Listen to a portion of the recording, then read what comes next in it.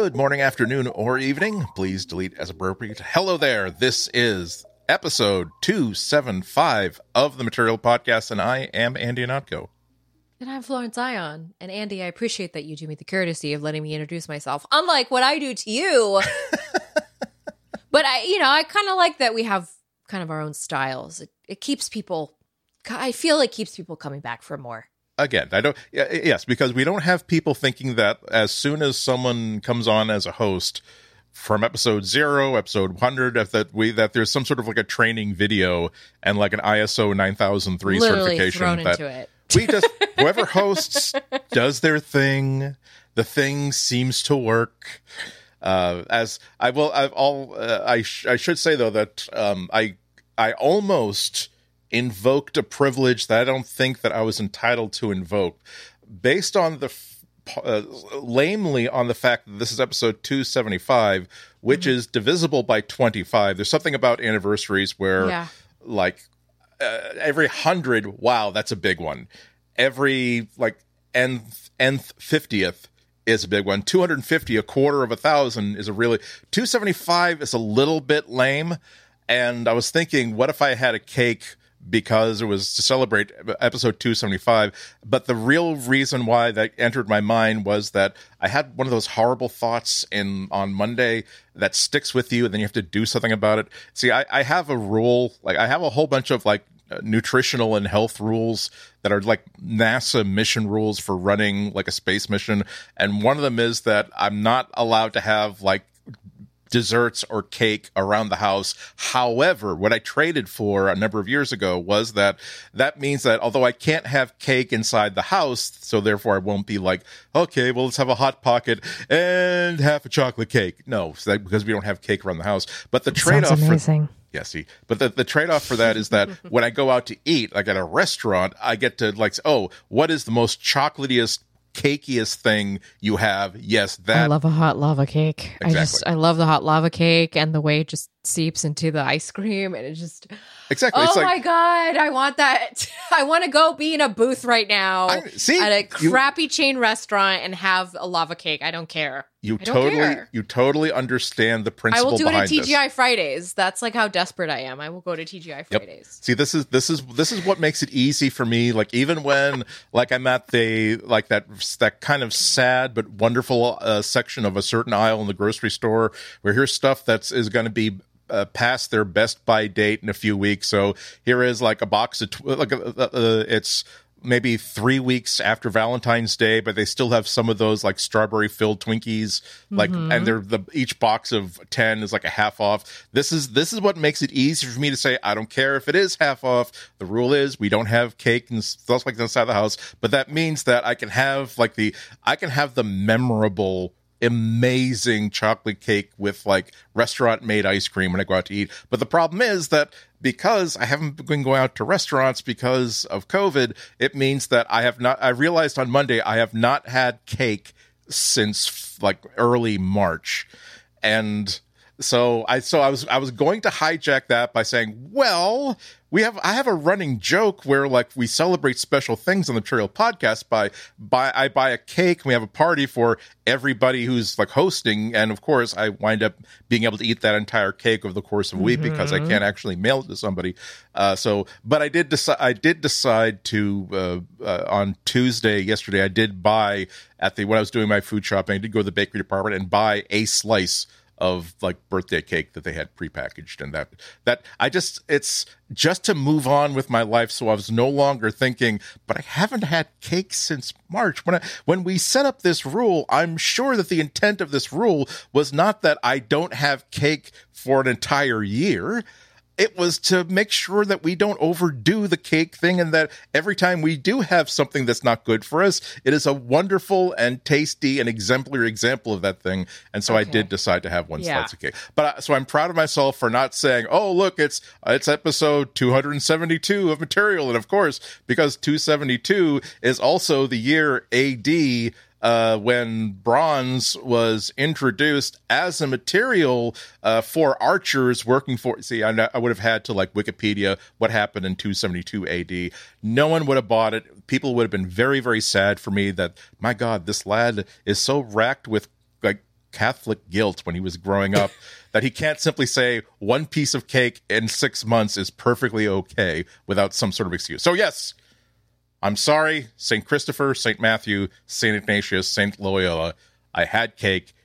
I would have shared it with you had you been manifest inside my kitchen Tuesday night. You know I was good for that, Ben. I think you understand. See, I've adopted my own sugar habits for these current COVID times because I just feel like this is, again, not a normal time, what's happening right now. Or maybe it is normal and this is just a lot more, exaggerated than not exaggerated, but I digress. I have decided to get into candy hunting because the one thing that I can do is hunt for special flavors while I am adding to my cart for pickup. Because that's the only thing I am doing is adding to my cart for pickup, right? So what can I add? I can add seasonal flavors of things. I've already gotten through all the fall flavors of Kit Kats. So thanks to Target for doing that. It's possible I may have mentioned to you that I just recently finished my third bag of crispy or Cocoa Crisp M&Ms, which are a Halloween staple, and they are absolutely delicious. My husband doesn't like them, which is fine. That's more for me. And of course, as you know, as we get closer to the Christmas, winter holidays, there will be even more variations of things. There'll be more special Starbucks drinks. I don't do pumpkin spice. That is not a thing that I take part in. I love pumpkins. I love pumpkin flavored. Today I had a pumpkin filled flatbread, which was very delicious, but I do not do the pumpkin spice thing. So I'm just kind of looking forward to what else I can spend my money on that's in the prepackaged treat aisle. And I also started going down those Instagram holes where I found the profiles that help me locate this stuff. My friend got me into it, and he and I share a love for junk, and this is what I'm giving myself this year. This is how I'm getting through this year. This is what I'm giving. I will say I haven't yet gone through the Starbucks drive-thru since the pandemic started, which is a thing that I would give myself pre-COVID times. And that's just because the line is so long these days. It's longer than I'm just glad that I have the prepackaged Kit Kats at my disposal when it comes to. So, it's the little things. It's the little things. I did see that I saw that for the first time that there was I actually took a picture of it at the checkout counter at the drugstore. There was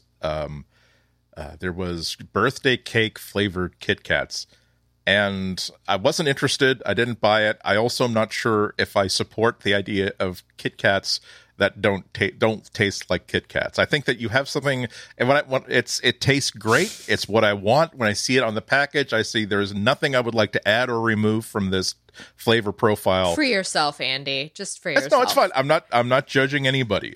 If you go for it.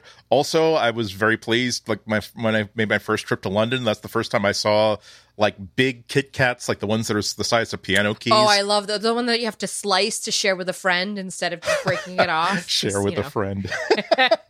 I mean, in theory. In theory. Yes. I would like to think that you would share a giant Kit Kat with me, but it would definitely be a half and half situation between you and I, because I would want half a chunk. I would make sure that if you desired Kit Kat, you would not go without a Kit Kat. I would say that it would be more like I would give you the Kit Kat and then buy myself a second one on my way back to the train station. Oh. Only because there's something about the Kit Kat that is. It's not that I don't want to share it. It's just that you have a game plan for like each of those 4 like little loaves. That I'm going to just eat the first one like a candy bar. The second one, I'm going to like nibble away that top shelf of chocolate until I have like a stack of wafers. I'm going to eat the third one like in like little bites, and then I'm going to like break the fourth. Again, you have a game plan, and it's not as though things don't work out. It's just that it would make me feel good to also say, oh, look, no, please take the entire Kit Kat. And then we would figure that out. I really just want to appreciate that you and I are two people from completely different worlds, opposite side of the coasts. We met by chance, really, just by internet connections. And yet you and I share a ritual for eating the Kit Kat, because that was a ritual. The Kit Kat was my candy when I was a kid. That's what I was allowed to get, in the line at the grocery store. Usually what would happen is my mom would carefully save half for the next day so that I would get 2 one day, 2 the next day, kind of like spread it out, spread the love. So I would have to really think about how I would savor those 2 pieces the longest that I possibly could, because when you're a kid, sweetness is fleeting. You can't just go out and get it. You don't have a means of doing so. You're under control. So I really appreciate, because I too did the thing where you would just bite off the Kit Kat and then just expose the wafers. And wow, I really want Kit Kat. I want Kit Kat. I want a molten chocolate lava cake. I want all the things. But, it's the little things that keep us going, right? So why not talk about... Exactly. It's something as simple as eating in a disgusting restaurant. It was never about the omelet. It was always about the fact that this diner is open 24 hours and it's near Penn Station. And when I get in there early because I've got like a meeting or an event at 9, it's a place where I can get an omelet and bacon and sit there for 3 or 4 hours. Are you talking about the Denny's next to the Powell Street BART? Because that Denny's has free Wi-Fi, I'll have you know. And it's pretty good Wi-Fi. I've done a lot of video uploading from that particular location. No, the word Denny's throws me off. I know, but that's what happens when you're kind of in the touristy part of a city. It's like, here are all the name brands. And also, I grew up in the suburbs. So Denny's was a refuge. TGI Fridays was a refuge. Chili's was a refuge, I'm speaking instead of the Skylight Diner, which is, I think it's on 32nd, 33rd Street. But it's a very short walk. And again, not only it's also not like, it's not one of those places that's open 24 hours and attracts lowlifes. Well, it obviously attracts riffraffs such as myself, but you will find mostly people who are in my situation where they've got some place to go, but they can't or don't want to go there for another like couple hours, so that and they have money to spend like $15 on like a 3 a.m. breakfast. So that's all. There's also the Cosmic Diner, which I used to enjoy because we should wrap this up. But there's because now that's way up on 53rd, and it means taking a walk like all the way up Broadway at like 3 a.m. And because this isn't like 1983, it's actually almost completely safe, and you get to walk through Times Square, and there are only like 2 other people there. And sometimes one of the reasons why we do that is that sometimes there would be like some sort of like an art installation or something that like for instance, I think the last time I did it, they had set up like a hallway of mirrors, and it was like an open hallway, like the size of like a container, like a shipping container, I think. And it was just like floor, ceiling, walls, like mirrors. And because it was like 3 a.m, I got to like enjoy it and walk through it and decide how I want to take pictures in it. I believe that after 15 minutes, what I finally landed on was a one-man play or a section of a Batman movie or comic book in which I am Commissioner Gordon. The Joker has trapped me here into this room of mirrors, thinking it will drive me mad, but actually it has only given me perspective into the madness of the Joker, and therefore made me a more effective tool against his evil. Somewhere I do have video of this selfie video on a phone that I didn't have the courage to post. But that's the sort of stuff I'm talking about, where you get to be in. If this were any time else in New York City, there would have been like 100 like Instagram people and hi, here I am at the Max Fact. Thank you for that Max Factor lip gloss, and I'm really enjoying my Dasani water. # live the lifestyle. Like, oh please, can you just enjoy it for what it is, not for. You're making me people make me sad sometimes, and I can be much less sad when I'm not looking at other people. I know that says more about me than other people. But there it is. Now, speaking of last thing before we go, of me, I wanted to thank I did not know about the amazing marketing power of cats until I spoke like last until week. you baited everybody last week. Yeah, because Well, we talked about we're talking about like the hidden kitty game and how much I like kitties, and like I'm thinking about getting a kitty, and we talked about kitties, and we're talking about other stuff, and we got so much feedback about, well, I actually like bought a membership because if that's going to contribute money towards Andy eventually being able to get a kitty, I'm all for it. And again, because my strength is as the strength of 10 men, for my soul is pure, I'm not going to like use this as a way of manipulating people into becoming buying memberships. Although if you were already inclined to do so, you could go to relay.fm/material and become a member of the Relay FM family and any supporter of the Material podcast. We'd be very happy about that. But we're not going to emotionally manipulate you into doing that. And just to underscore how my strength is pure and my soul is just, I was taking my walk, that walk that ended in me buying chocolate cake, but I digress. And there were some signs put up, those sad signs for like a lost cat. And I hate those. I know, and I do particularly because if I'm walking, I will stop and like get a good look at the cat the cat and the sign. Sometimes I'll take a picture of it in case I happen to see it. Now, this is if you want to know exactly where ethically and morally I am after several decades on this planet, this explanation will pinpoint it for you exactly.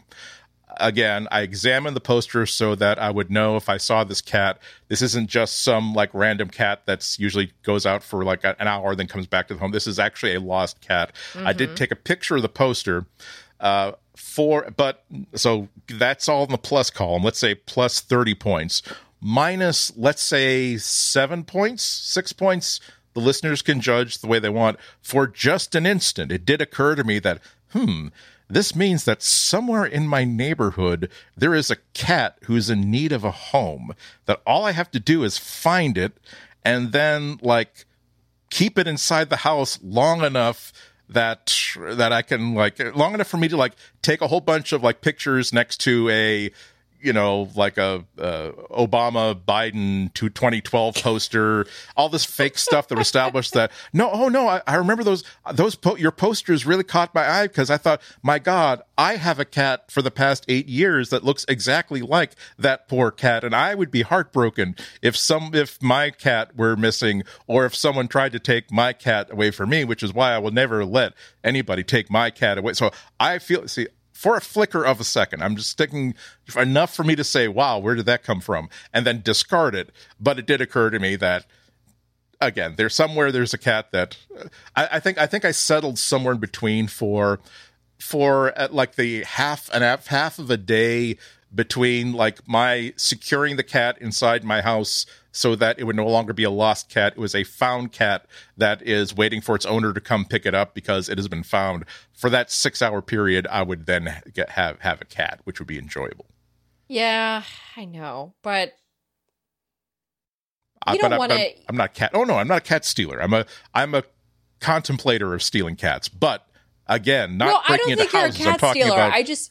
I think that this is something that you need to explore professionally, because I feel like something is calling to you right now. You're having a real tug of war internally. A kitty's calling to me. And that's why I feel like what happened, like that's why you went to that dark place.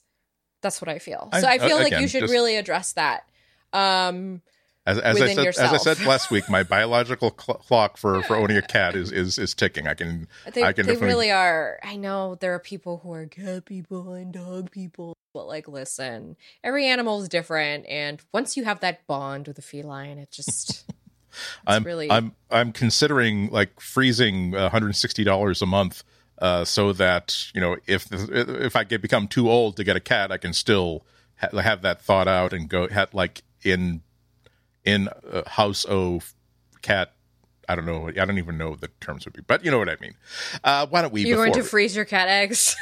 No. I'm saying, I was trying to find a connection between like, like again. I know. I decided we should just go with the absurd and just like what if I'm like 63 and I can't like afford to have a cat anymore? But hey, that's why again, just like that's the thing is when animals get when animals get sick, you have to pay for them to get better. It is just like human health insurance. All right. So I feel like Let's take a break because Google announced some new hardware, and so we have much. We're dancing to talk around about. it. Mm-hmm. Indeed. Well, we have a whole bunch of new hardware to contemplate and to experience. Google did have its another one of its hardware events. This is the phone event, but also, of course, lots of other stuff lumped into it. This is 2020, so they had to find some hybrid between having the excitement of a live event while actually pre-recording everything. So it was 11 a.m. Pacific time, 2 p.m. East Coast time here. I just maybe it was because this was a really long work day. I went to bed really late last night, so I had to take a nap.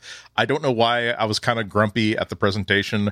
I was just like, well, you don't have to keep shouting. You know that, like, you're not in an amphitheater. You're like in a little studio with people. And then this was grumpiness on my part when I saw like a very grown man. I'm not talking about like intern out of college. I'm talking about definitely a grown man who was like wearing a backward baseball cap and big headphones, and I'm like, oh honey, sweetie, no, that's my thing was, why was he just playing with Stadia like in the middle of a public park in downtown Los Angeles?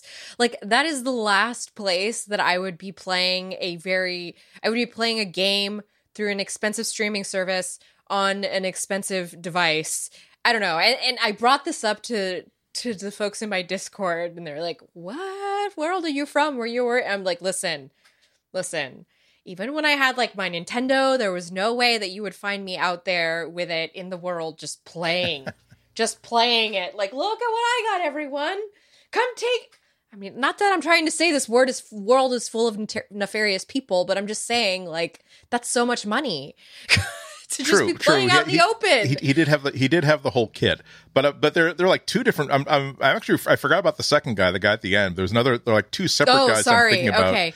I just feel as though, again, you do you, everybody out there. I'm not judging, and I appreciate that I was lack of sleep and kind of grumpy, but I really do feel as though above the age of 26, 27, maybe 28. That cap has to face forward. No, here was my problem, okay? You look kind of foolish. You look kind of, hello, fellow kids. It's not in style anymore either. Like, it's not 93. Nobody's wearing their hat backwards anymore. And the other thing that I really didn't like, since we're talking, this was a half-hour presentation that Google gave us, which I thought was a perfect time to just, here's all the announcements. After this, go read the blogs. It was kind of the situation, which I appreciated. But Mark Ronson, who is I hesitate to say popular DJ because a lot of this genre, the EDM genre, is just whatever. Mark Ronson is a popular DJ. He was mumbling through the entire thing that he was supposed to be doing. Like, he was just like, Amy Winehouse. It's like, what? Do you take the cotton balls out of your mouth? What are you doing? Like, talk to me here. I know they paid you money. Thanks to Google Duplex, we can do a real-time captioning of mumbling DJs. I mean, I just thought it was rude. I thought it was rude. Versus Selena Gomez, who I really appreciate her poise. She had a cute little blouse and outfit on. You know, she had the bun and the hoops. And I even got to hear the song that I just been loving that she collaborated on with Blackpink. And I just, there are all these little bits and celebrity cameos that kind of makes you think, like, Flo, was that a hardware event that you guys watched? Or, and I mean, this is kind of... I bring it up because this is kind of the image that Google's really putting forth, right? I feel like it's lessening its approach as a tech company when it's doing this kind of like virtual presentation to try and just be more snackable for people versus the slideshow that we were kind of given by like Samsung and Apple's virtual presentations. I feel like Google very much was like, we're going to put on a whole show for you. And it worked for me. Okay. It kept me engaged. It was fine. Yeah. I appreciated that. And yes, there were like sprinklings of, we talked to, the product managers, talked about like the product ethos, just kind of like some very inside baseball stuff, which of course that needs to be there. But I don't know. Other than that, I thought it was very nicely produced. So I just want to give kudos on that. Okay, it was very nice. It got the job done. It's fine. It's all these companies have to really change their game because most of people listening have not been to these like live product announcement events, particularly like Apple ones, where there are those of us who are the journalists who are. If we're not bozos and goofballs, we are cynical. We realize this is a dog and pony show.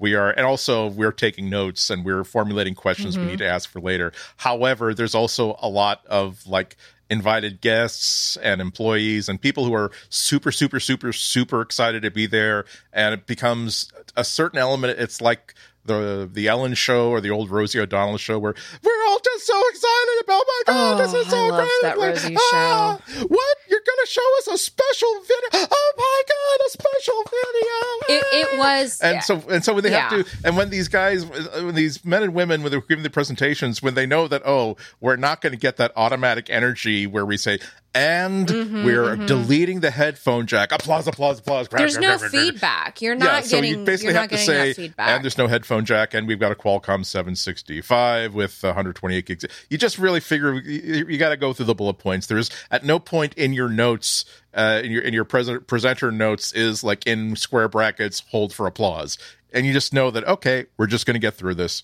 And it'll be fine. It's not like, and I'm not complaining about like extra stuff. I have some of the best like live concerts I've been to have been at Apple events. Because it's not, you're probably about 30 years too late to be able to hear Foo Fighters in a 300 seat venue. Particularly venue of three people who are, and none of them are like woo people. And I know Foo Fighters is a bad example because the excitement and the energy at a Foo Fighters concert is so great that's the reason why I've not been to one, but I would like to go to one, because it seems like you got 10,000 really cool people who are cheering and excited, and the band which is playing based on cheering and the excitement. It's just that sometimes you see these concert videos from like Bonnaroo and stuff where it's like, you know that David Bowie is singing this really, really tender, wonderful little song that part of it is how he's building emotion through quiet parts and pausing. And you've always got those persons said, wait a minute, David Bowie is pausing for 8 seconds. The whole gig will be ruined unless someone shouts out woo. And I think that person's going to be me. Woo! And you see David Bowie, he's got this little flicker saying, oh, you freaking bastard. Actually, that is listeners, we will get to this, but there is these Ziggy Stardust live album. This is like from 1970 something. The end of side one is a beautiful song called My Death. And so he's like introducing the song. It's not as morose as it sounds, but it's a very, very beautiful, serious song. And it's like thousands of people, woo, woo, and he's not starting, and he's waiting for the crowd to die down. But we're not talking about, oh my God, we love you so much, we want to explode. It's like, wow, there's silence and we can fill it. And finally he just leans into the microphone and says, I'm content to wait until everybody's quiet. Like, oh, I'm sorry, David Bowie. We'll be quiet. Please sing your song. Everybody, shut up. But it was a good presentation. The stuff managed to get released, which is the whole point of the Enterprise, and that not only did it manage to get released, we managed to get the play-by-play about everything. But I really feel like the emphasis of the event was on, and I feel like this is a really good way for us to segue into the hardware announcements. I feel like the emphasis is really placed on that new Chromecast. Yeah. It was the only thing that was really fresh and new on the docket. So and also it was one of those things that was been teased. I think we had most of the details like several months ago, but nonetheless became official. We have it's the Chromecast with Google TV officially. It replaces the $59 Chromecast Ultra, which was their 4K Chromecast device. This is $49, so it's $10 cheaper. Similarly, it gives you you up to 4K at up to 60 frames per second with Dolby Vision HDR. You, unlike Chromecast, this one comes with a couple of things. First of which being a voice remote with a Google Assistant button and branded YouTube and Netflix buttons. The usual volume power buttons. You can control your TV. One of the things that really struck me about it was I love the fact that it isn't black, which means that there's a good chance that once like a 20-minute video or like a 3-hour movie is over, I will be able to find the video in my bed or on my sofa without having to like floodlight the entire place. I appreciate non-black remotes. And it comes in several colors, right? Several colors. We will. Where I think I wrote it down here because they once again they have interesting.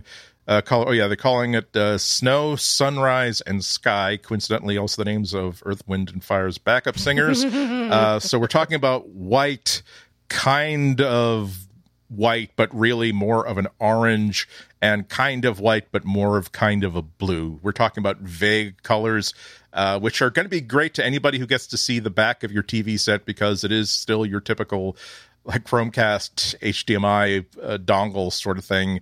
Has USB 3 for charging and will also support Ethernet connections and other stuff through the Ethernet port. Through if you connect a USB 3 hub to it and deliver power, you can also attach USB devices to it. There is also a $20 Ethernet. But it looks incredibly silly, by the way. Yeah, that's the $20 Ethernet adapter for Chromecast with Google TV. It is a little power brick that also has an Ethernet plug into there. But rather than go through it, you actually had it pre-released, so you can actually talk about it way more than I can. I can't. What was it like using it? Admittedly, I only got to use it like last night because I went camping for a couple days to, give my brain a rest from everything else in life. Yeah. But from the brief period of time that I did have with it, I can already say that it's an incredibly improved experience over the Mi Box that I have in the living room. So I set up the Chromecast with Google TV in the family room, and that's a smaller TV, but that's a situation where we always are because it's right next to the kitchen, blah, blah, blah. And I really just am so happy to have that remote. It really is what Chromecast has been missing. But the thing is Chromecast was a different kind of product than what is being introduced here. This is Google TV. It's just Google TV in a dongle. Yeah. And I know Chromecast with Google TV sounds really weird.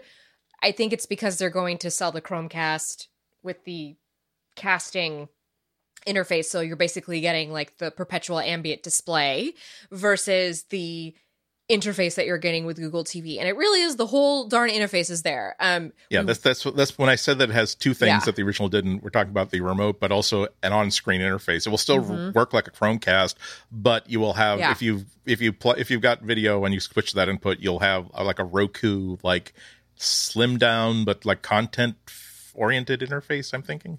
Yes, and I will talk about the interface in just a second, but I just kind of want to share a couple notes. The remote, super cute, very compact. I thought it was a little too small for cuddling. When you're just like sprawled out on the couch, you're super tired. You're under the blanket. You're just like full zombie potato mode, right? You know what I'm talking about, yes. TV couch lovers, and you just kind of have the remote like tucked in, under your thigh or just like over here in the side between the pillow and whatever. This is not the kind of thing that you're going to have an easy time doing that with. Like it's going to get lost. It's really small. And B, I have to say those side volume buttons, very reminiscent of Google VR. I kind of just feel like, let's just recycle. I feel bad because I don't want to shade the designers, the industrial designers of the product, but it really does feel like a holdover from the Google VR, from the Daydream interface. And there's just something about it that doesn't translate to me being a TV viewer. Do you know what I mean? Because when you hit the volume button, look, I'm a real TV watcher here, people. Like this is my hobby as I watch TV. I've gotten so many nasty comments from people who think they're better than me. Like, oh God, you watch so much TV. Like, are you happy about anything in your life as I am about TV? Because I don't really see the problem. So the hardware looks pretty good, even above and beyond having a non infiltration remote for your bed sheets and your sofa cushions. But what I was really curious about, and starting 3 months ago when we started to see like screenshots, and all the way up to like 20 minutes before the show, as I was watching video, is like what the actual user experience is supposed to be. As a matter of fact, one of the first comments that we got on Twitter was someone who, like, right after the event was saying, I just don't know like what this thing is for. Yeah. I don't know what role it plays, which is exactly what I was thinking, because I have 2 Android TV devices. I have a Mi Box, like the latest version of it. I've got an NVIDIA Shield TV, and Google seemed to be the false impression, I'm sure, that I got from the presentation was that Google TV is an entirely separate thing from Android TV, because whatever we're calling Google TV is built on top of Android TV. They made that point by stressing that, hey, look, there's 6,500 apps that you'll be able to access through this, that if you don't like I think the Verge's review mentioned that if you don't like the interface, that I hope that you'll walk us through a little bit, there's also an interface that says don't bother with the new, just show me apps, which is more like the Android TV concept. So what I really wish they spent more time explaining is my Shield Android TV now going to become, with the next like major OS update, a Shield Google TV with a new interface, or is this a separate thing that is sort of like dongle oriented version of what they think Chromecast app access should be like? I think my understanding is that this is just the new way that it's going. This is a new direction that Google is taking its TV interface. I think that's the way to think about it. And I think the reason they had said, I have a quote from them, that Google TV is an evolution on top of the Android experience. So the idea is that, yes, it's built on that core Android experience. So you have like back buttons, you have a home button, you have an app store that you recognize, you have a login that you've been, aggregating data with. And the Android experience there is also, by the way, the discovery algorithm, which I'm going to get into in a second, because that has to do with the whole new Google TV interface thing. But I think the reason they want to keep it Google TV is because they want to shift the focus away from Android directly to Google. So it's not like you're buying into this.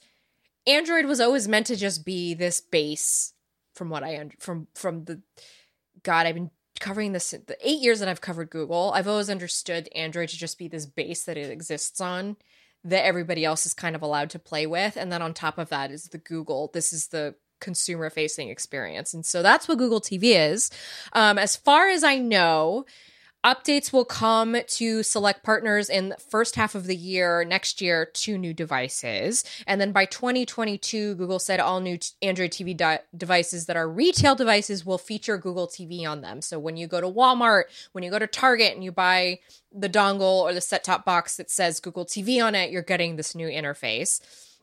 And then Google also said that it will be evaluating compatibility on upgrading existing devices in the market. So I don't think there's any real roadmap there. It's just we're evaluating this, I think, case by case basis.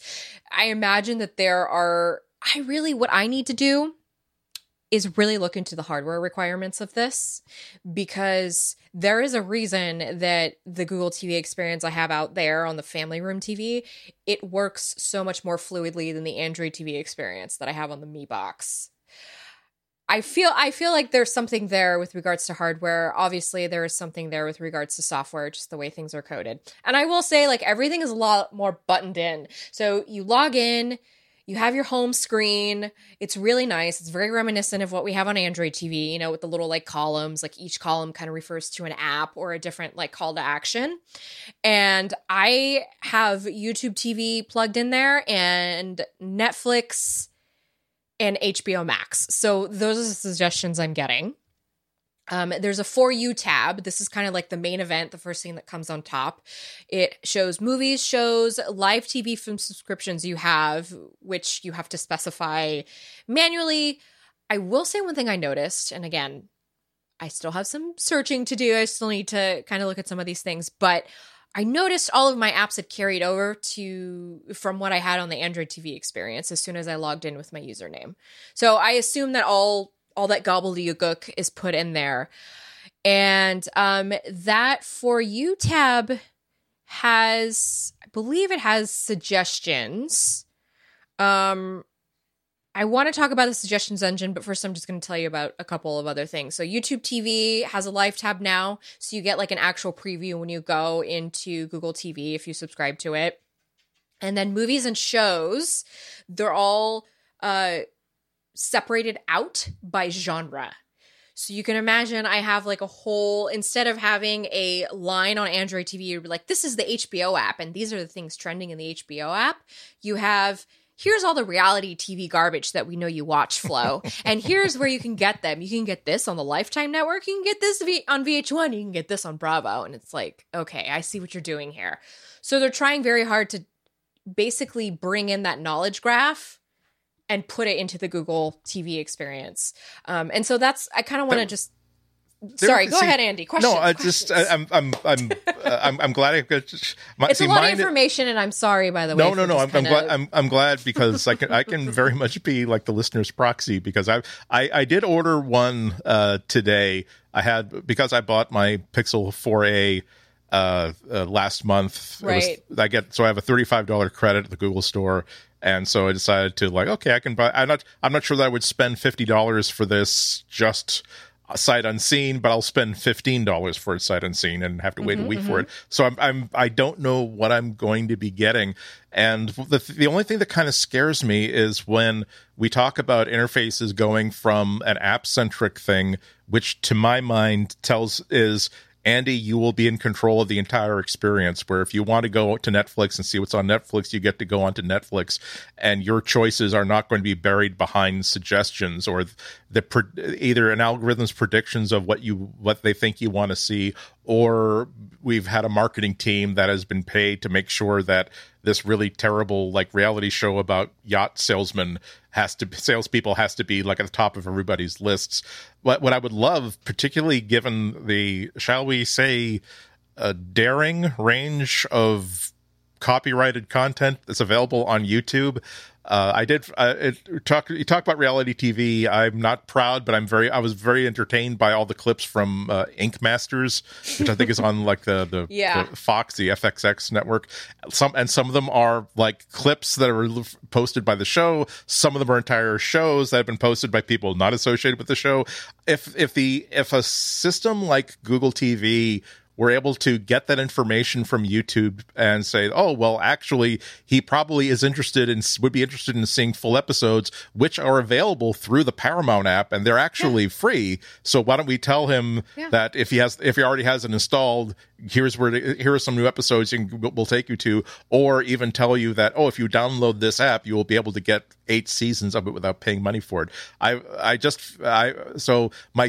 love my Shield TV so much because it's so powerful. It even works as a Plex server. It can even serve content to other devices. Yeah. And if I didn't have, so I would hate to give up control over what I get to watch in terms and say, well, let's see, he's watched a lot of episodes of this tech guy is fixing old computers. I know, we'll get him into this reality show Comic Book Men that's available. I don't care about that. Please don't. So that's why your experience is so helpful, because I don't fear change. I just fear awful changes, and I'm hoping this isn't one of those things. I haven't played with the simple mode that supposedly exists, because I'm really trying. Sorry, I say supposedly. It does exist, but I'm really trying to tap into there was mention of the knowledge graph being associated with Google TV. So that is supposed to help you get very specific in your consumption of content. And there's that key right there, is specificity in the consumption. They want the content to shine through rather than apps. I think one of the issues that Android has been an identity issue, where it's very much catered to a particular user, and then it's just kind of whoever wants to deal with it can come deal with it. And I feel like this UI is kind of come in, sit down, check out this experience. We'll completely tailor it to your liking. And it definitely, if you're using YouTube TV, YouTube, HBO, it's tapping into what you're watching and it's going to give you those suggestions. I did ask about some of the concerns over advertising in the suggestions channel, just kind of when you're going, in the main Google TV interface. And my understanding is that there will be paid advertising, but it will be specifically marked, kind of like an advertorial in a magazine. Remember those? Additional suggestion items will be editorially picked based on what's trending and important. So the same thing that you get when you log into the Play Store right now, and it like shows you here are the top 10 movies to rent. That'll kind of be what you'll get when you get into Google TV. The For You tab area, scroll, whatever, that will have no additional advertisements. So that's going to be truly recommended content based on what you're subscribed to. And you can go into the settings and you can say YouTube TV is my live TV subscriber. This is my HBO account. I don't have Amazon Prime Video. Stop telling me what I can watch on Amazon.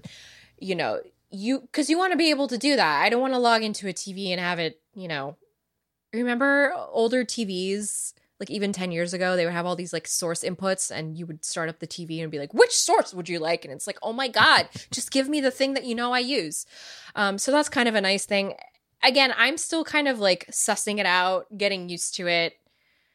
It was very easy. My husband just kind of dove right in. We're not using the darn phone to cast stuff for the kid.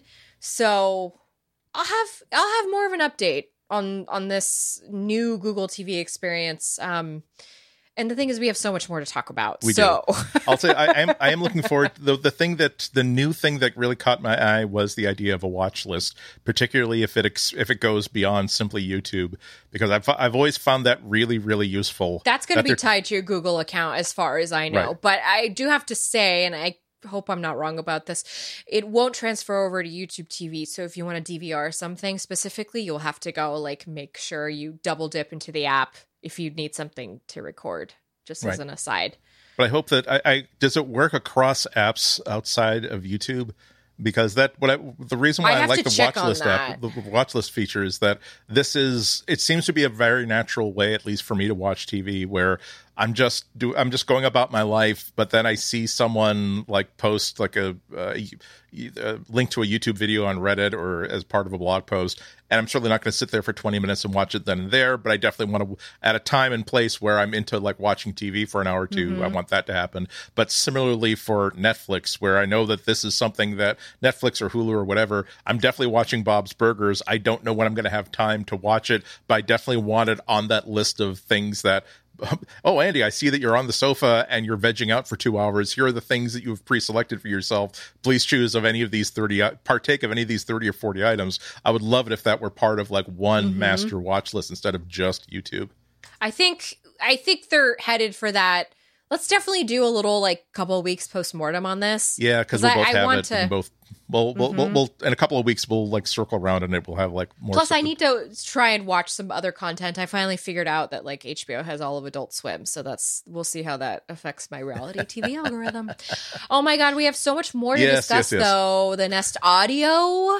Yeah, it doesn't. I don't know if there's much to say about it because it just seems like it doesn't look like an air freshener anymore. Okay, now it looks like a big breath mint.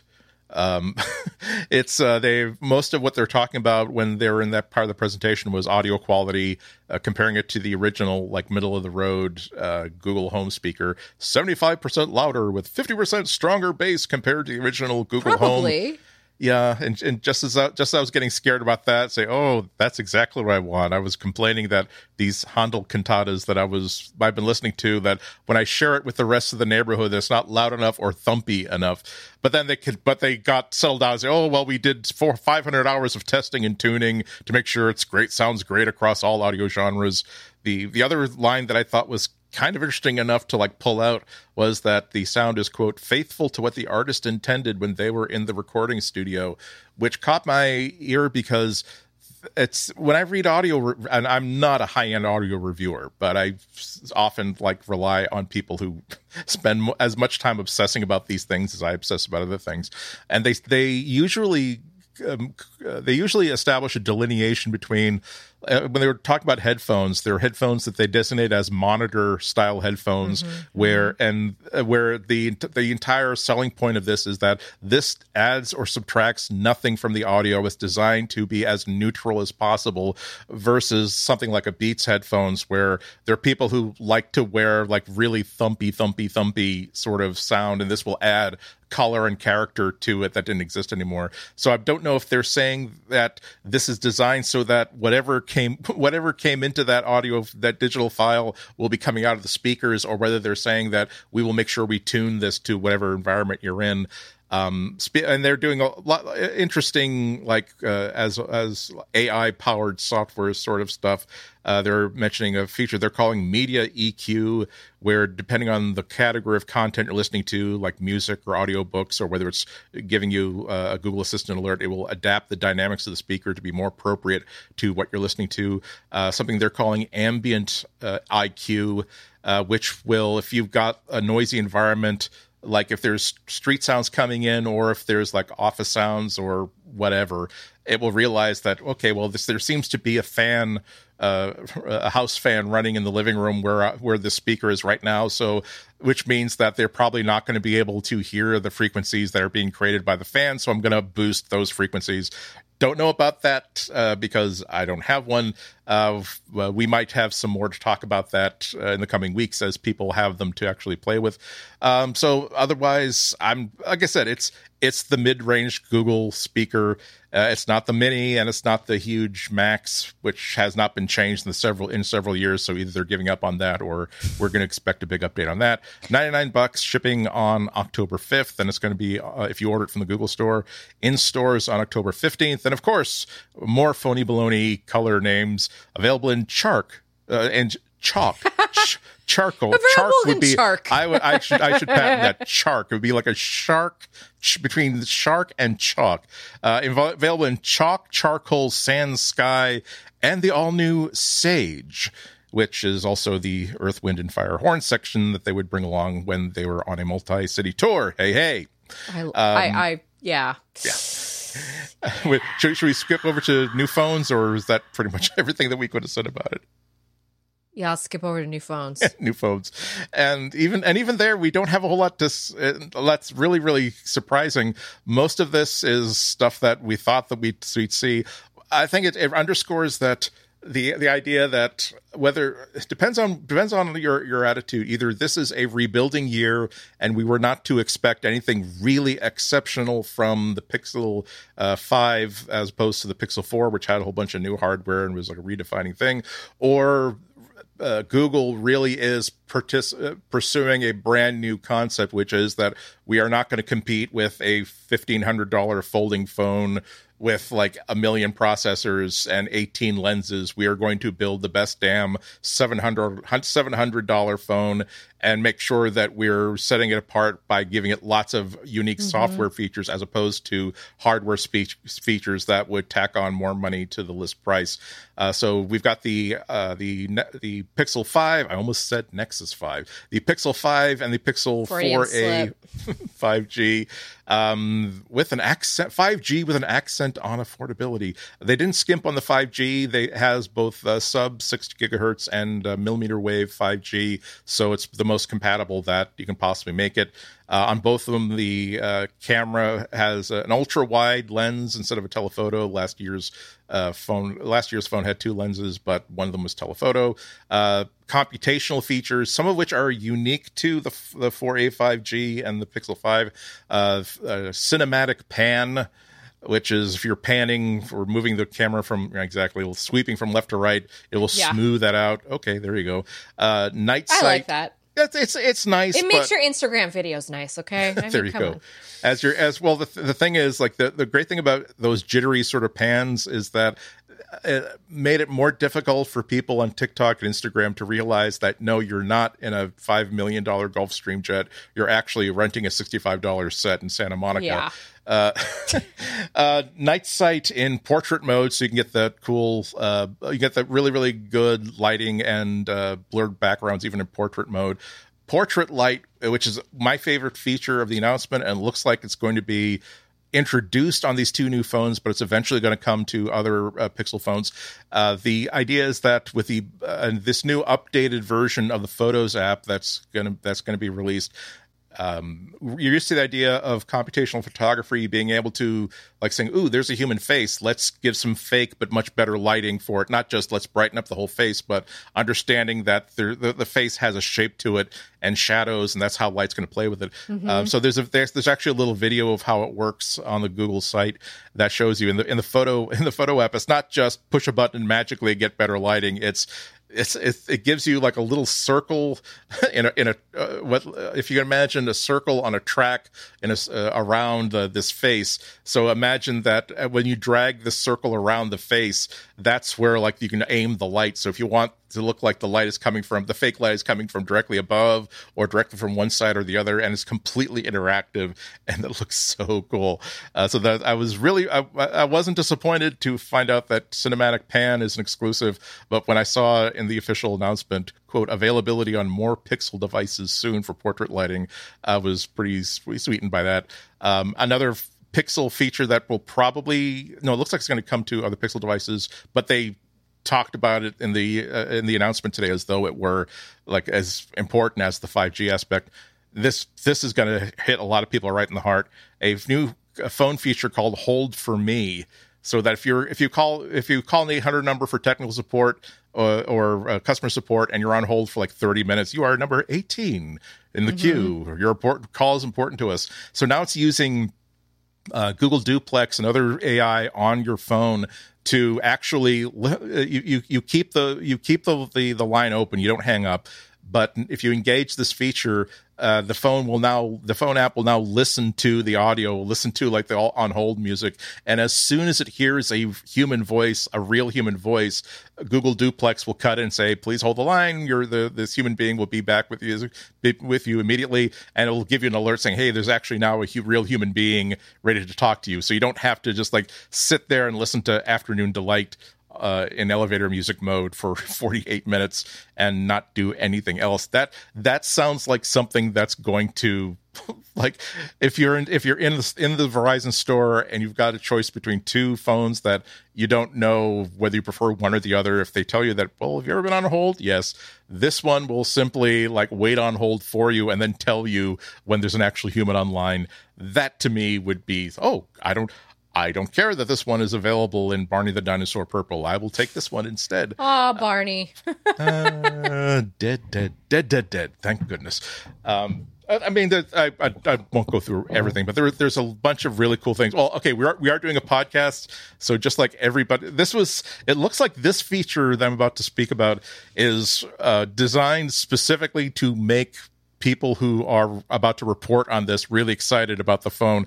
So last generation, they had a new version of the audio recorder app that could generate a transcript automatically as it's going right now. Now it's added audio editing features so that if you wanted to just as never has happened when we're recording a podcast, if we went through like a rat hole and said, oh, actually, Jim, cut out that part, we don't want to use that part.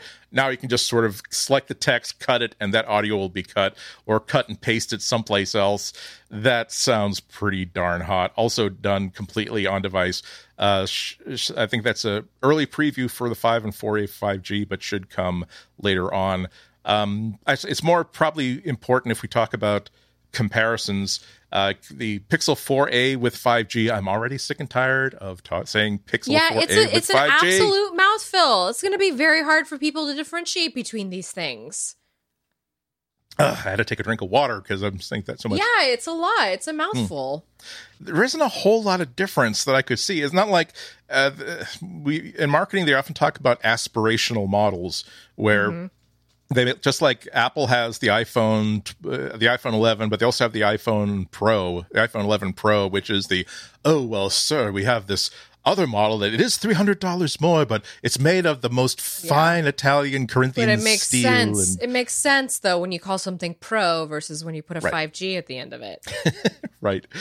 So the differences between the 4A and the 5G 4A and the Pixel 5 aren't that great. They both have the same CPU, which is a decidedly mid-tier CPU, a 700 series, the Snapdragon 765G. By the way, there's a Verizon specific version. Sorry. Oh, yeah. That costs another $100 more. Mm-hmm. Something like that. But whereas like the top tiers Samsung phones are another level up from that. They both have the same amount of storage, 128 gigabytes. That's very good news in terms of being competitive with whatever Apple's going to announce in October, because the very latest rumors, and we're probably about a week, maybe 2 weeks away from an announcement, is that the base level iPhones are all going to be 64 gigabytes. So if they're about the same price but giving you double the storage, that's at least one thing they don't necessarily have to compete with. Same camera features on both the 4A 5G and the 5. Neither of them have last year's motion sense camera, so we're talking about screen-to-screen display with hole punch cameras. Now we're talking about the differences. The Pixel 5 has a smooth display with the higher 90 hertz refresh rate. Okay. It has officially water resistant, has wireless charging, can also do reverse wireless charging, so you can charge Boost like your someone. wireless headphones. Yep. Socially distant boost someone's phone, of course. Well, it means that, like, if you're on the subway and like you realize that your phone is dying, but you see like a bulge in someone's back pocket, it's worth like putting your phone in the back pocket and just sort of like trying to get close enough that the Qi charger will like activate. So maybe you can steal like stuff. 10 minutes of power from that other stranger's butt. It's. There are no social rules against it yet, so we'll figure that out. The new one has a Gorilla Glass 6, so it should be more shatter resistant, more scratch resistant. The Pixel 4A with 5G has a couple of advantages. It has a very slightly larger screen, 6.2 inches versus 6 inches, and it has an audio jack. An audio jack. Wait. The 5 has an audio jack? No. This is the advantage of the 4A with 5G, that it has an audio jack, whereas the Pixel 5 does not have an audio jack. This is just a lot of SKUs to handle, y'all. I'm just saying. This is a lot of differentiation. Sometimes I don't know. This is because now when people ask me this question, I have to be like, okay, let's go through the models. And it's like, that's a lot of work for me to do. Yeah, especially when it's so close. Even the difference between the 4A that was released last month, is the phone that I bought for $350. Comparing that to the 4A with 5G, even that is obviously it's got 5G. Okay, so that's not really going to be, I don't think that's going to be super relevant for the next couple of years, at least. So for the life of, if you're buying a new phone this year, this fall, I think this is the last year in which you can buy a phone that's not 5G and still get as much out of it as you would probably get with a 5G phone. Between one thing and another. They both have 6 gigabytes of application RAM and 120 gigabytes of storage. No different there. Mm-hmm. The main camera is identical. Obviously, the 4A does not. My 4A does not have the super wide lens. I would have liked to have had the wide lens, but otherwise it's the exact same one. They both have the Titan M security chip, so they both have enhanced security. The only advantages of the 4A with 5G, which costs, again, $500 to $350 for the plain 4A, obviously 5G has a larger battery, 3885 milliamp hours versus 3140. Let's find out how much of that extra capacity is eaten up by the fact that it's a 5G modem. It is definitely a larger screen, 6.2 inches versus 5.8 inches. I'm perfectly happy with the size of the 4A. The 665G CPU is an upgrade over the 730 Qualcomm chip inside the 4A, but it's not that much faster. It's not as though there's materially things that I can't do with the 4A that I could do if I had waited and spent an extra $150 for the 4A 5G. So even if I had waited until this week to buy whatever I was going to buy, I would still be buying the Pixel 4A for my own needs, because I just don't see a big enough leap in features for me to be worth either $150 more for the 4A 5G, let alone an extra $350 for the Pixel 5. On paper, though. On paper. Because okay. people still need... Sorry, Andy. I mean, I'm not trying to invalidate your feelings about, your buying decisions. I just want to say that you might change your tune once you start to see the reviews really come out about the phone. Because who knows with this new... I don't know. Who knows? Somebody could come out and say, you know what, the $100 is actually worth it. I'm just thinking about how this year was so messed up in terms of timing, because I feel like the Pixel 4a was not supposed to launch that closely to the 4a 5G. Yeah. And because of this, it is very like you describing what happened to you, where you're now justifying, well, I bought the 4a, I think I'm okay with it, but it's like, but this is kind of gnarly because they announced this new stuff. And by the way, like these price points are extremely approachable by anyone's means compared to what Samsung is doing and Apple, I guess, because they're also doing the $1,000 tier devices. But I don't know. Yeah, it's... I'm still not super excited, by the way. Like last year, I was very excited about the Pixel, but I think after being on the OnePlus 8 for going on like 4 or 5 months now, I don't have night sight, which I really miss. I really wish I had it with me camping the other night so I could have taken a picture of the sky, in some social media sharing format. But that's okay. It's okay that I didn't have that. Yeah. Because, I mean, I don't know. That's really defines what buying smartphones is like in 2020, where at this point it's you almost have to, a manufacturer has to almost go out of their way to produce a bad smartphone. Now they're producing really good smartphones for $350 to $400. And if you're not willing to make that very, very serious, like 2x price leap towards a folding phone, it's going to be really hard to say that here is a hardware feature built into the hardware of this phone that makes this one absolutely distinctive. And that really is, for me, showing how smart one of the core concepts of Pixel's strategy is, which is that the hardware is important, but not as important as really cool software features. Because for the past couple of years, the most interesting stuff that I've seen in Pixel is, look at this really cool thing we're doing in software. Look at all these really great camera features we're adding in software. And look at this thing that your phone that you bought as a refurb 3 years ago can do today that it couldn't do. Can I please bring up feature drops just really quick? Okay. They mentioned feature drops. They said Pixel users are going to get feature drops. Folks, this is just rebranded software updates, and I think it's genius because the term software updates is so like it's so Cal Poly Technical Institution, There's just like, no, it's so like, this is a software update versus like, this is a feature drop. We just dropped some features on you and I don't know. It's so much more approachable. And so it just fits into this whole this whole ethos that Google is going forward. I mean, do you guys have any idea how much subtle marketing was being sort of launched at us today through that half-hour presentation? All the colors that were used, the way people were dressed. Did you notice like the beautiful muted like neutrals? It was very, and I apologize, is going to make some people roll their eyes, it was very Kim Kardashian. Because there's no I'm sure she's lovely.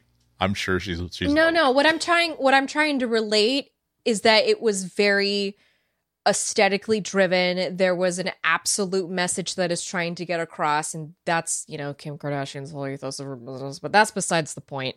I was just trying to bring up that color palette that's there because it's very like in style right now. And then just followed by the people that they had, sign up to, I don't know, just buttoning it all together.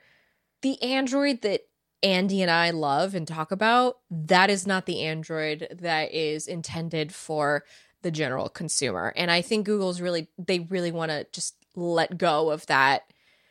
We complain on our blogs and our podcasts about like, we need Google to bring back the Nexus program. We need Google to do this. Sorry, guys, we don't matter. I mean, I think we matter when it comes to like, we're still getting, development tools, and there's still an open source operating system, all that, but that's not who these products are for. And I think we really have to just kind of lean into it, to the feature drop. Yeah. Just lean in. Yeah. See, that's the thing that makes, on a lot of different things, that's the kind of thing that makes me a loyal customer. When it feels as though the hardware that I purchased isn't becoming more and more obsolete with each year, but it's finding new tricks. I mean, just last month, the Olympus camera that I bought 5 years ago got yet another feature that not only didn't exist when I bought it 5 years ago, but couldn't have been conceived to exist, which is webcam software that works over its USB connection. And this adds to relevant during the COVID times. Yeah, exactly. And see, what annoys me about so many businesses is that you are capable of doing this. You could add this feature. You don't need to. There's no extra hardware needed to be able to use these wonderful optics as a webcam. I'm not. So why are you like saving this for a future release, or why are you turning this into a $75 product? And you got to make money somewhere. But that was the whole point of everything that the Android development team has been doing, the Android behind the scenes, is just like separating everything out, doing things like Project Mainline, just really making sure that whatever, basically, is this the right way to say it? Modulating the operating system. Perhaps I'm not using that word in the right. Yeah, exactly. Turning it into the opposite of the Apple approach, which is that we will do a brand new operating system every year, and every year if we give new features, and they don't feel like hardware features. They feel like they feel like, oh well, we gave you an updated operating system. So so much of what Google is doing is I had to make a note to myself just to make sure that I talk about or write about how cool it is that Google seems to be the only company that is actually putting thought and care into making their phone a better phone. And by making it a better phone, I'm talking about making it much harder for people to annoy us via our telephones. So just all the different countermeasures that they have released for the standard phone app that basically says, I don't know this guy, I'll screen the call for you. And I'll let you know if he or she says that. It's very friendly. This is what it is. Google is your friendly friend. It is not the scary walled garden that is Apple. It is not, you don't have to. I mean, yeah, the iPhone SE exists, but I mean, in general, just look at the pricing structure of everything. Like $50 TV dongle, plug that in, you have Google Assistant. $100 speaker, plug that in, you have Google Assistant. $499, $500. I had to like do the calculation in my head. $500, Pixel 4a 5G. You get that added bit of the technology that keeps being marketed to you. And I don't know. I think it's all. This is all the grown-up Google that we've all kind of been expecting. And the thing is, we still have like more to talk about. By the way. We still have more to talk about. We should take a break. We're going to take a break because we need water. A couple things we definitely want to talk about before we end this week, and because we're not doing a double episode, we should get on with it. So we'll take a water break, and we'll be back after this.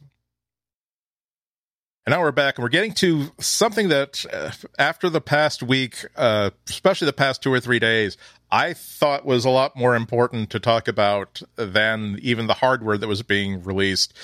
The impression that Google looks right now like it's being run as though it's an unlicensed nail salon.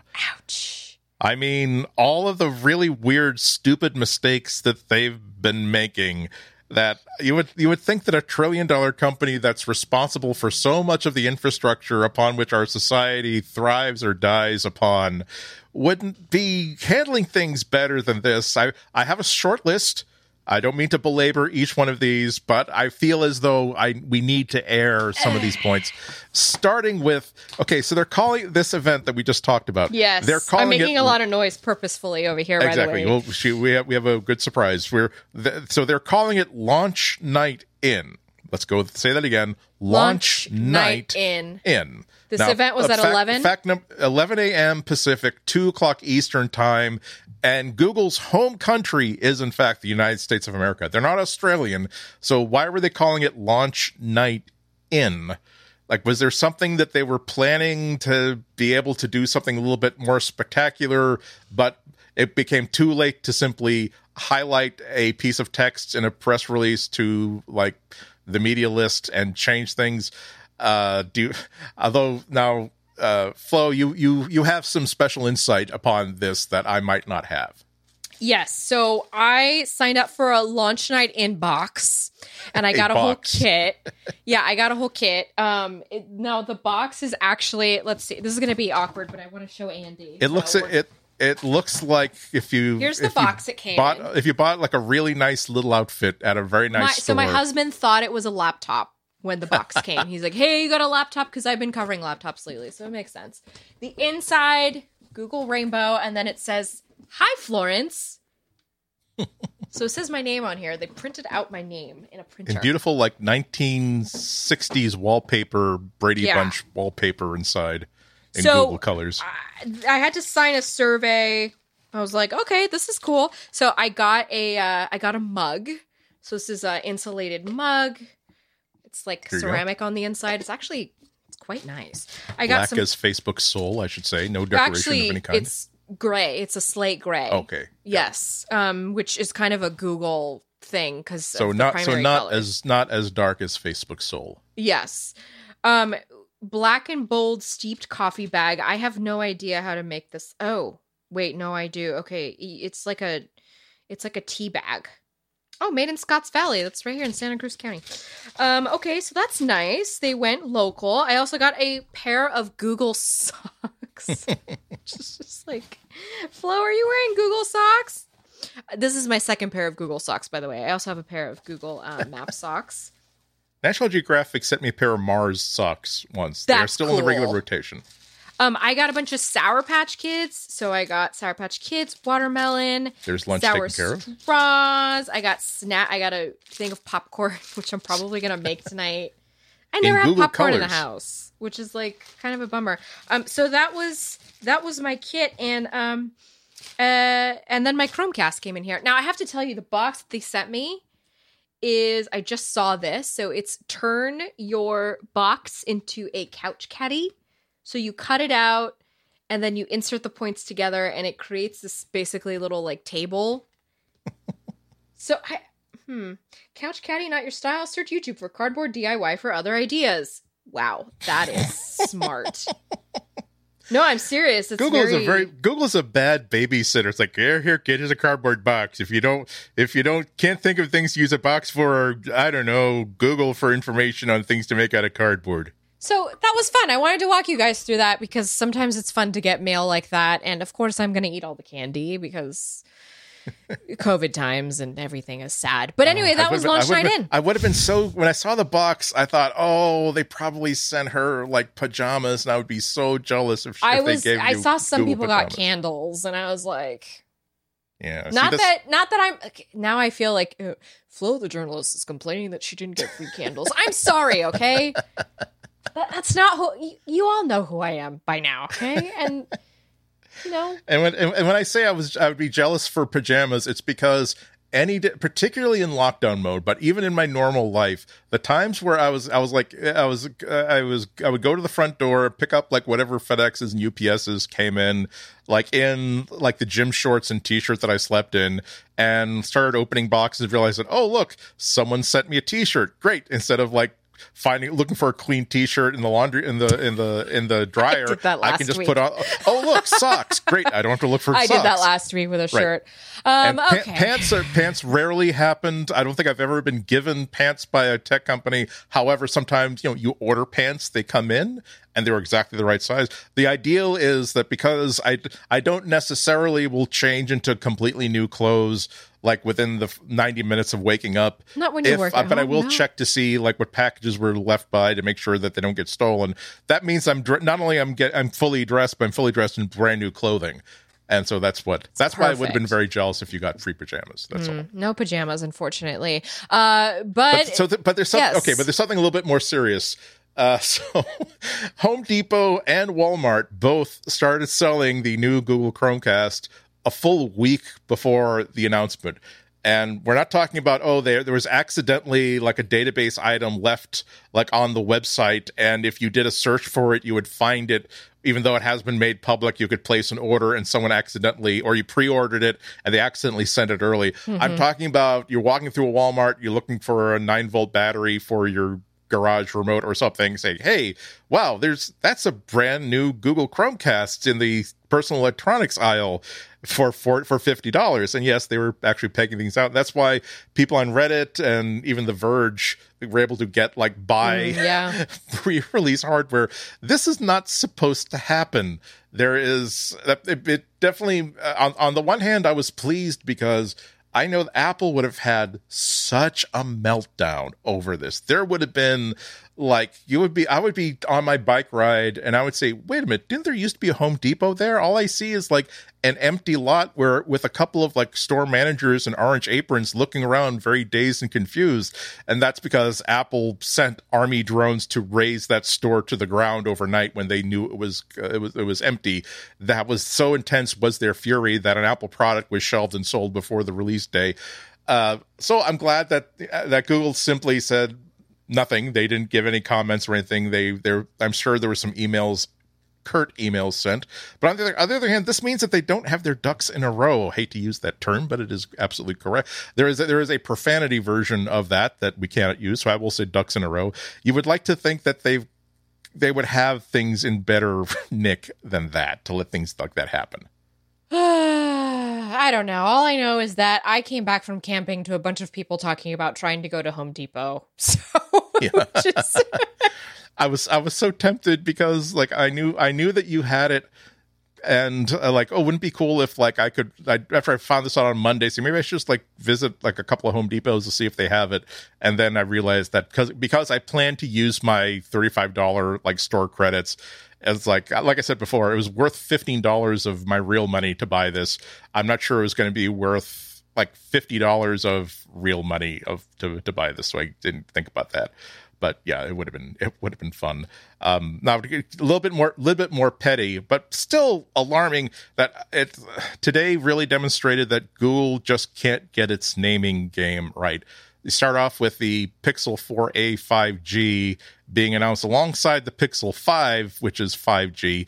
But I'm talking about, we didn't talk about how another announcement that they made, which is that Google Play Movies and TV, which is where you go to buy movies and TV from the Play Store and the app that you would play them from, that's now called Google TV. Now, those of you who have a good memory realize that they also released another product today called Google TV, which is basically the next generation of Android TV. So they have two things called Google TV, none of which are directly related to each other, nor are they related to the other hardware product they had a number of years ago called Google TV. They're also not related to YouTube TV. And it's called Google TV, even though it also includes access to movies.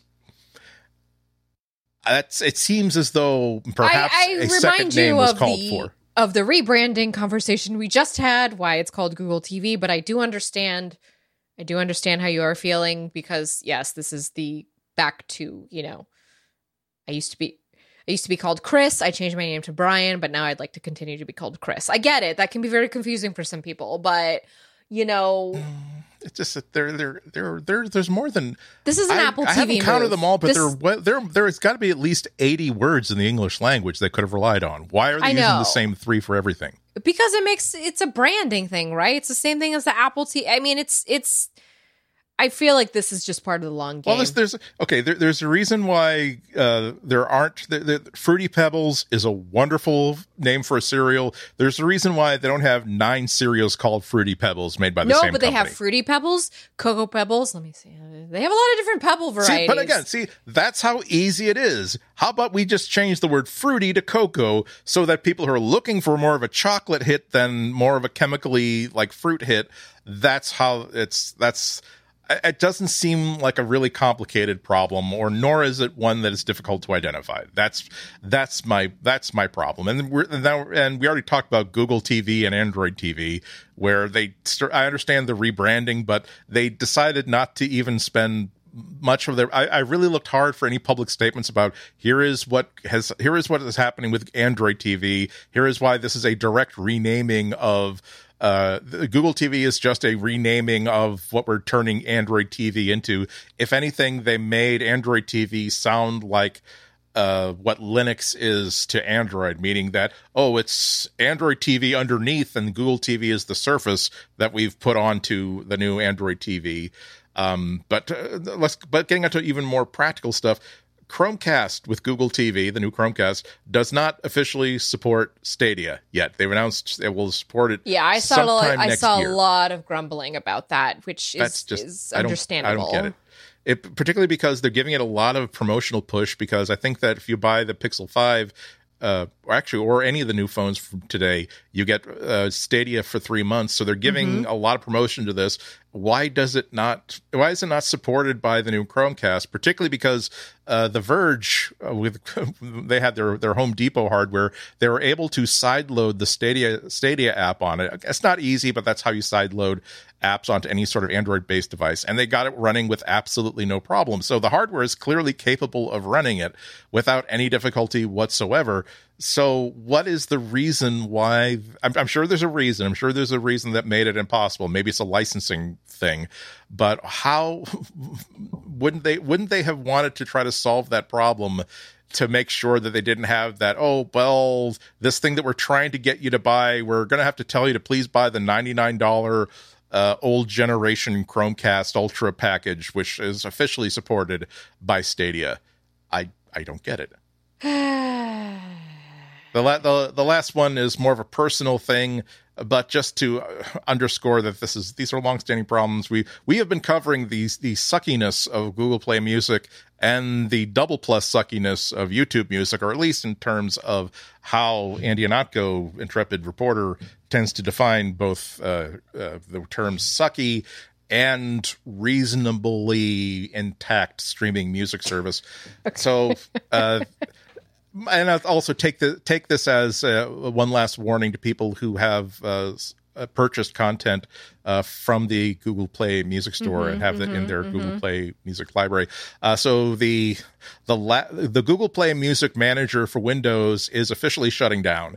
Now, I noticed this a few weeks ago because in my last complaint in this series of complaints about the transition to YouTube Music was that I've over the many years that I've subscribed to Google Play Music, I've purchased occasionally individual tracks and albums, and I was looking for a way to simply say, "Hi, please give me a list of all my purchased items." Great. Now please let me download these things. So I get the list, but I would have to individually select each track and download them one at a time to get this stuff. And that's going to take a huge amount of time. But nonetheless, we are definitely in the final weeks before whatever was, or ever will be Google Play Music goes to the land of ghosts and winds forever. So if you are waiting to get any of that stuff you've ever purchased out, you're going to have to get it in whatever way, shape, or form. The only so I tried the Google Play Music Manager to solve this problem about a month ago, and even then it didn't work.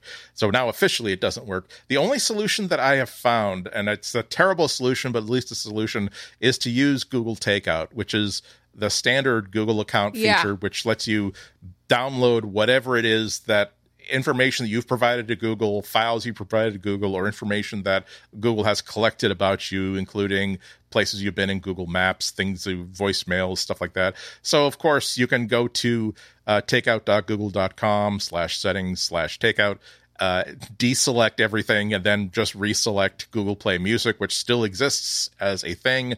And then at some point, it will provide you with a download link to a zip file where you can download my entire Google Play Music library, including what must be 50 gigabytes of music from my own personal library that I've synced up there. But at least somewhere within that mess, I will be able to locate tracks that I've purchased and not lose what must be a couple $100 worth of purchases, stuff that I really don't want to have to repurchase again.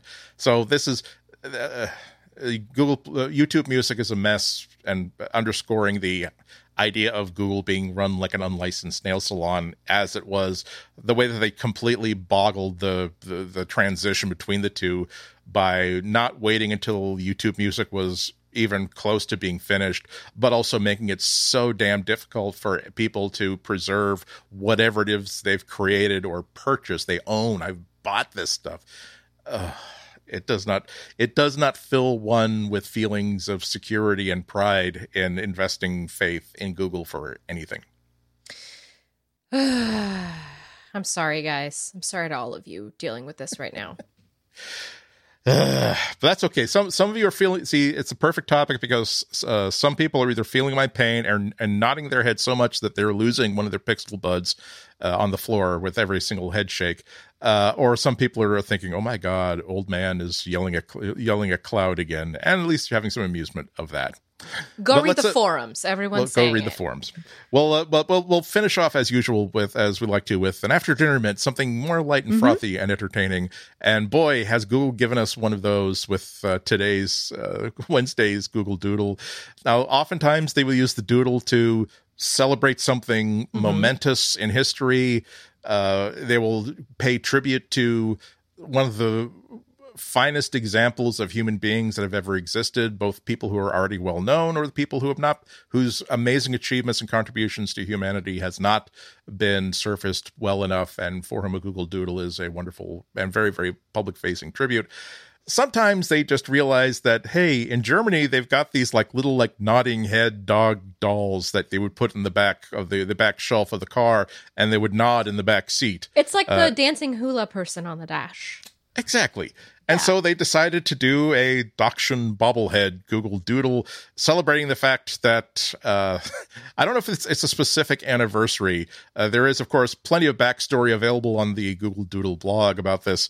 The first Dachshund bobbleheads appeared in Germany in the 1970s. After being featured in late 1990s German ad, 500,000 were sold in just 8 months. But the thing that really got my attention is the interview with the lead engineer on this Google Doodle, David Liu.